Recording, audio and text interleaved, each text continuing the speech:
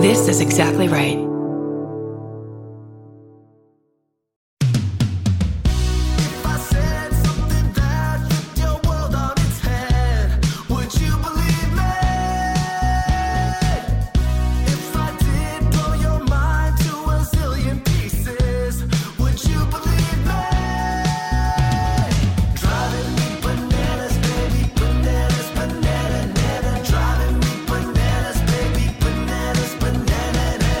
Welcome to Bananas Minisode. I think we're doing confessions. Curdy B, feel like doing confessions? Oh, you do a confession. I got a story.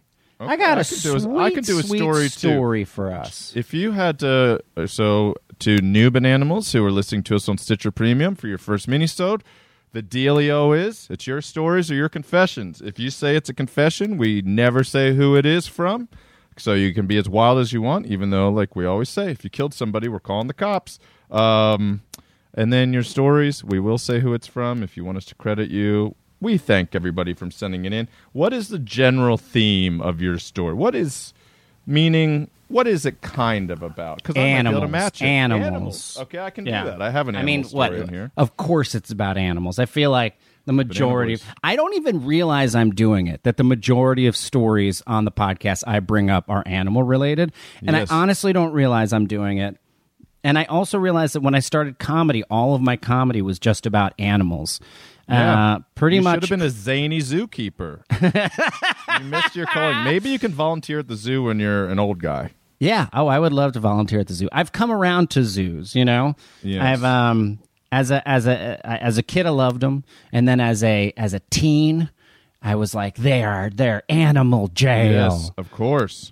And then now that I have children and we go, I see all the conservation work that they do. And also, we don't hate the zoo employees. We don't hate the zoo. The zoologists. We love animal people. Yeah, we just want to make sure zoos are taking care of animals. That's what the Bananas has always come down as. Yep. We always want to make sure that animals in zoos are taken care of. That's the main point of this podcast. Bingo. Absolutely. All right, I got a good one. Are you ready, Scotty? Hit me.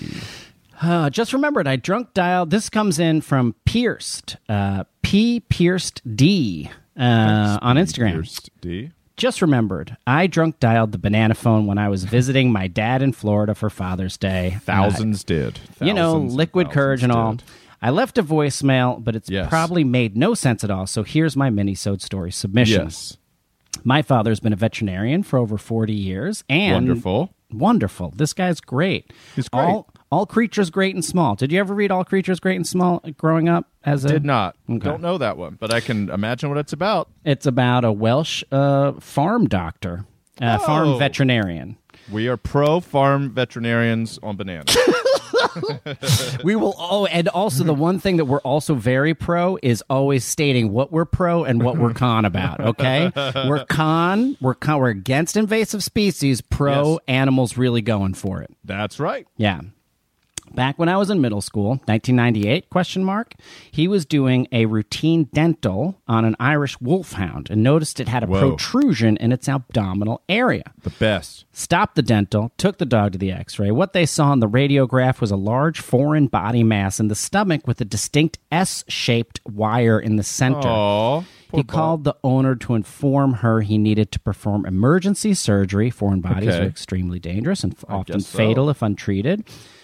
She agreed, and Dad whisked away the wiry, giant, horse-like dog back to the OR. They're huge. I've never. I don't know if I've seen one. Oh, they're incredible. I love those dogs. So bigger or smaller than a Great Dane? A little smaller than a Great Dane, but around the same size. Bigger. They're the biggest dogs. They're so tall. They're crazy tall. They're the tallest dogs. There's one in my neighborhood, and I wave at it all the time. Love that dog. They're huge. After the abdominal area had been disinfected and prepped for surgery, he carefully made the first incision with his scalpel. To his surprise, a plush arm popped out. He said it was like a scene from Alien. Yeah. He made the incision a little wider, reached in to grab the object, and out popped a perfectly preserved, aside from some blood and food matter, stuffed Bert toy. Okay. Then Ernie. Oh, good. followed by 11 more stuffed animals of various kinds. My God. Beanies, babies, bears, etc., as well as an entire skein of yarn. Yes. This crazy dog had an obsessive-compulsive eating disorder and loved swallowing toys whole. No chewing. Okay. No chewing. Yeah. My dad put them all in a bag to show the owner when she arrived to pick up her dog post-op. So bizarre. She insisted on keeping them, so she took them home, washed them, and put the bag on display in her garage. She then called the local news station, who were fascinated by the whole ordeal. They came to my dad's vet clinic to interview him. And later that night, the segment aired, and the following day, the story was then picked up by CNN. My dad was on national news talking about this crazy dog, how it ate 13 stuffed animals and a skein of yarn whole like a fucking python. Fun fact that did not make the news, and this is what makes this story truly bananas. Oh, good. I like it. A few months later, that crazy-ass dog got back into that bag of previously eaten toys and ate 7 of them again whole. So my dad had to operate on this horse dog once more and firmly recommend the owner keep all stuffed toys and yarn skein and balls out of reach. Which is hard to do with a wolfhound. You got to hang that thing like 10 feet in the air. That's amazing. They're the coolest dogs. I love big dogs. I'm a big dog guy. Me too. And that's from Katie. Anyway, I hope y'all enjoy this story as much as I do, and I want to tell it on the podcast like I told my entire 7th grade class the day after it happened. Oh man, this is 7th grade gold. Great story. This is great gold. Story. I hope they put you on their shoulders, Katie, and paraded you around saying best story ever after this. I had there was a young woman who I became friends with who was an aspiring writer who moved to L.A., and she would often proofread my scripts. And so she gets this apartment, but she's new, and she was young. And one day she called me. She's like, this is so embarrassing, but can you drive? She didn't have a car yet. Mm-hmm. And she goes, can you drive me to like the mall or like the Galleria or whatever? And I was like, of course. And then so I was like, yeah, no problem. And I just thought she just needed a favor. And so I pick her up, I drive her. And I'm like, so what are you getting? Like, I thought she needed something big or whatever. And she goes, so my roommate has a dog, and it went into my laundry, and it ate all of my thongs. And I guess her roommate's dog ate women's underwear. And and her roommate was like, really? Yeah, it does that. And it ate all of her underwear, like everything she owned. So I was like, yeah, I guess you're not going to wash that and wear it again. She's like, no. So I took somebody I barely know to buy underwear because her roommate's dog ate like 20 thongs. And I was like, is that normal? And she goes, for that dog, it does it all the time, I guess. I'm like, this is crazy to me. But I bet there are listeners right now that are like, yep, happens to me too. Oh, yeah. Oh, man. I remember I had 2 separate dogs at different times growing up. But my first dog was Ruffles. Great name. My second dog was Doogie Bowser, K9. Pretty good, too. And Ruffles was... And this is why I like worry about getting a dog for my kids when they're too young. Because I feel like I got Ruffles when I was too young. Okay. And then also was like, because my mom worked all the time, I was left alone with the dog far too often. Yes. Because I was, I don't know, 6 years old, 7, 8 years old. I didn't have my brain wasn't grown enough to properly handle Ruffles. Also, Ruffles distinctly did not like me from the beginning. Like right when it was a puppy, jealous. Ruffles, I was holding Ruffles, and probably I was doing it wrong because I was probably 7 or something. And Ruffles squirmed out of my arms and fell to the ground and broke its little leg. Oh, Ruffles! And then they had a little a thing on, a cast on for 6 weeks, and then we got it off. And then I was holding Ruffles again, and then Ruffles jumped out of my arms again. What the broke heck? The other leg. Ruffles! And then he had the cast on, and so it's like that's adorable. It's adorable. I still feel bad. And that's, I think, what cemented Ruffles' hatred of me. I would guess so. You broke 50% of this dog's legs. Unintentionally. And And all I wanted was like a dog that would like cuddle with me, you know. But I was like a rambunctious boy, and I think my cuddling was far too rough, and it hated it. And so the main thing Ruffles liked to do was just sit under the bed, and not come out from underneath the bed when my mom wasn't home. Chill life. And so then I would put socks on my hand and try and pet Ruffles. Okay. Because Ruffles would just attack my hand and like hard bites, but I would not stop, like just trying to pet the dog, and the dog is of course terrified and defending itself like it's in its home and its hovel, and a hand just keeps coming in there as an 8-year-old trying to pet it. All I wanted to do was love it, and in fact what I'm doing is torturing this dog. Do you know what I mean? And I'm just trying to pet it, and it's like just going to town. And that was our whole relationship, where it would be like he wouldn't see, but I was still very attached. And I remember I was in 8th grade, and my mom calls me. I was hanging out at Jeff Foy's house, and it was like an 8th grade party, and my mom calls me. It was pouring rain, and she calls me and she's like, I got to come pick you up. And I was like, why? She's like, I just have to come pick you up. And then she comes to get me, and Ruffles, my aunt, who's a nun, had come home and let Ruffles out. She'd opened the door, and Ruffles had just took off. Yes. And ran across the street, got hit by a car. And tragic. And I guess I'm at that time 13 and very emotional. And my mom picks me up and tells me I'm destroyed about it. Because, again, I've had this dog since I was like 6 years old or whatever. Sensitive boy. Even though the dog hated me. But I do remember just being like, no! And getting out of the car, and it's pouring rain. I'm waiting for moments like this. Yes. Yeah. Scream crying in the rain, running along the ocean. Just running and not stopping for like a mile, pouring rain, and my mom just slowly following behind me, like waiting for me to get it out of my system. Yeah. And then getting back in the car. Yeah, I just did it right there and then. It's also a very dramatic way to get rid of it, to take care of it. It's very dramatic. It's a very only child way to... You had no sibling going, hey, you're acting really lame right now. Exactly. No, it was just like, boring. Oh, well, Ruffles lived and died on the edge, just by its own rules. It happens. R.I.P. Ruffles. R.I.P. Ruffles. Here's one. Okay. I did have an animal one. I'm glad you said that. This is from Black Mare Dame. Okay. Thank you, Black Mare Dame.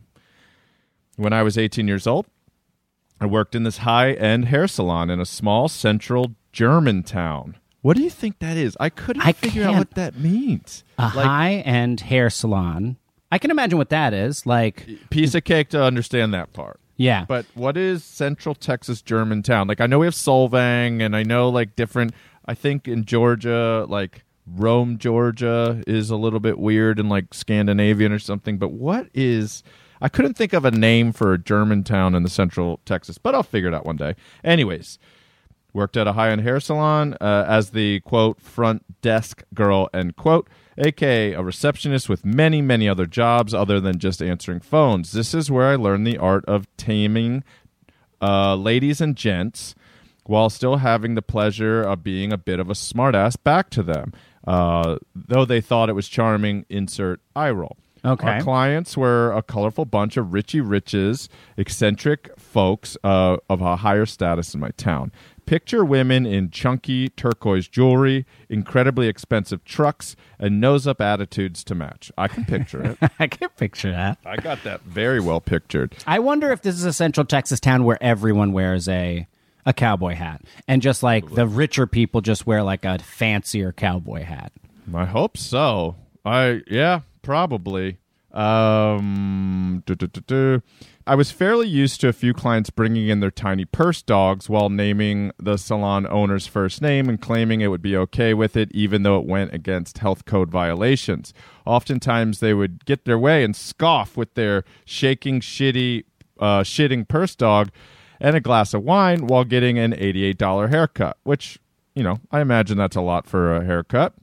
One day, I was restocking the shelves, and I heard a thumping behind me. Mm-hmm.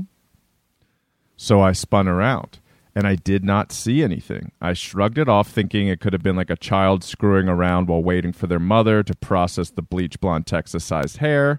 Again, I hear thumping. This time I whipped around as fast as I could, and there it was. A fucking kangaroo with a hot pink cloth diaper on, hopping across the desk to its owner. What? Who had an iguana draped over her shoulder. Like it was no big deal. Oh, yeah, says my coworker. We just don't ask. Amongst us, we nicknamed Cruella. I mean, I've never seen a kangaroo in a hair salon. I think that's a pretty cool thing to do. I'm going to put money on it that it's a wallaby and not a kangaroo, because a kangaroo, that would be like bringing a deer, like, and I don't think it's like their size of deer, you know. Yes. That you don't have a deer on the top of a table, but you could have, maybe not. You could have a wallaby, and they look exactly like kangaroos. They're just smaller. It's like a true joy. I mean, if you got to see even a wallaby in a hot kidding me? Pink cloth diaper, that's like. This must have been before smartphones, or a pic would have come along with this. This is, I mean, like, there's so many questions. Like, how, it seems so difficult to be able to get a wallaby or a kangaroo from Australia to a weird small town in central Texas. Yeah, you don't want that. You let them live out where they're from. I guess Texas is probably a little bit like Australia in the middle. A little bit. More guns. Yeah. But yeah. Oh my God, that's amazing. That's crazy. It is. It's so. There was a period out here where I would go to this guy to get my hair cut, and he had the coolest shop, and it had like a screen door. Like he was just like, "Come on in." It's like a porch. Come on in. And he kept cutting my hair too short, and his hair is really short. And there was the second or third time I went in, I was like, "Can you just like take half an inch off, just kind of clean it up." What period of your life? This is 2013, 2014. Okay. So LA, I moved from New York. Mm-hmm. My New York girlfriend used to cut my hair, and then I move out here as a single lad and go to get this guy. And they were like $45 haircuts. That's like a pretty good amount for a guy with short hair. And it was really bad haircuts. So then I was like, you know what? I'm going to try this place across the street, because this guy just doesn't listen to instruction, and the more he talked, the more he cut. So I go to this place across the street that I think is out of business, but I walk in, and as soon as I walk in, I was like, I have made a huge mistake. Everybody is wearing long, like to the shin aprons that are like hand sewn. Everybody's hair is styled with like pomade and like twirly mustaches. This really lovely woman walks up to me and is like, "Hi, do you have an appointment?" And I was like, "I'm just walking through. Can I do that?" She's like, "Absolutely. Can I get you a whiskey?" And I go, "Sure." So she pours me a whiskey. She's like, "We have rye. We have this. We have this." This guy comes over. He turns me away from the mirror, backs to the mirror. He cuts my hair for an hour and a half. Oh, my God. I hate that so much. All scissor cuts. He invites me to a chili cook-off in Eagle Rock. We're talking. He spins me around. The whole time they're just asking me if I want stuff. Like, they're so cool. And then they spin me around. It's as if he hasn't cut my hair. $120 is what they wanted. And I was like, I was like, that's cool. And then I joked with the receptionist, or the desk girl, as we've heard it called. And she was like, "Oh, yeah, the whiskeys are free. So just the haircut for just nothing." The haircut. And I could feel that he was like, it was like he was just snipping it like it was with like nail trimmers. But yeah, but the whole thing was like, how cool is this? We have vinyl records playing. Everything's dark leather and mahogany. And so I went back to the other guy. So now I still go to the other guy. And you now still do? Yeah, I had a heart-to-heart with the first guy. I'm like, just show me what you're going to do, and I'll say yes or no. I'm not picky. I just was like, you're giving me a buzz cut, and these guys are charging me like way too much money for an experience that I didn't. And also, do you want a sip of whiskey while getting your hair cut? Do you want clippings going in your drink? Everybody relax. Just cut the hair. Let us get out of there. I remember I used to, in New York City, have this hairdresser who, her name's Jane, and she worked at like an old lady salon in the West Village. But sweet. She was just like this rock and roller that like had lived the life in New York cool. City in the 80s, like lived on the Lower East Side in the fucking 80s, yes, where it was just like still called Alphabet City or whatever. The East Village was still called Alphabet City. And had the most insane stories of parties that she would go to. Good idea for a book. Oh, she was so cool and wonderful. That's one of the things I miss about leaving New York City is her stories about, like, I think there was a club she used to go to called Destroy the Robots. And it's just like, that's such a great name for an 80s, like, punk dance club. The woman that cut hair on Workaholics, Tina, she would cut hair out of she had like a little salon in the back of her house, like a little office area. And I went one time and she was doing the commercial they did Hans and Franz, the old SNL characters, the bodybuilders, like I will pump you up. And so she had to restyle their wigs like it was back in the day. So she had like masks. She had like heads and busts of Kevin Nealon and Dana Carvey, and I was like, "Can I put one on?" She's like, "Yeah." So I just like got my hair cut while I'm wearing a Kevin Nealon mask. It was one of the strangest, but I was like, I'm only going to get to do this once." Oh, that's so funny. She's the best. Well, that's another Minisode. Send us your stories. Send us DM your confessions. DM us your stories at our Instagram, The Bananas Podcast. You can also email them, thebananaspodcast@gmail.com. Scotty, anything else before we go? Just thanks, Katie Levine. Thanks, Full Human Person, also intern Lisa Maggot, and big shout out to Exactly Right. Thank you. Bananas.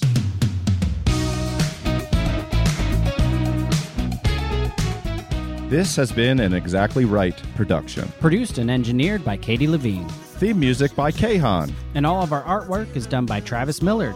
You can follow us on Instagram at The Bananas Podcast, where we post stories every day and things that we don't cover on the podcast. Listen, subscribe, and please leave us a review on Apple Podcasts or wherever you get your podcast. And if you're interested in advertising on Bananas, please email us at thebananaspodcast@gmail.com. That's thebananaspodcast@gmail.com.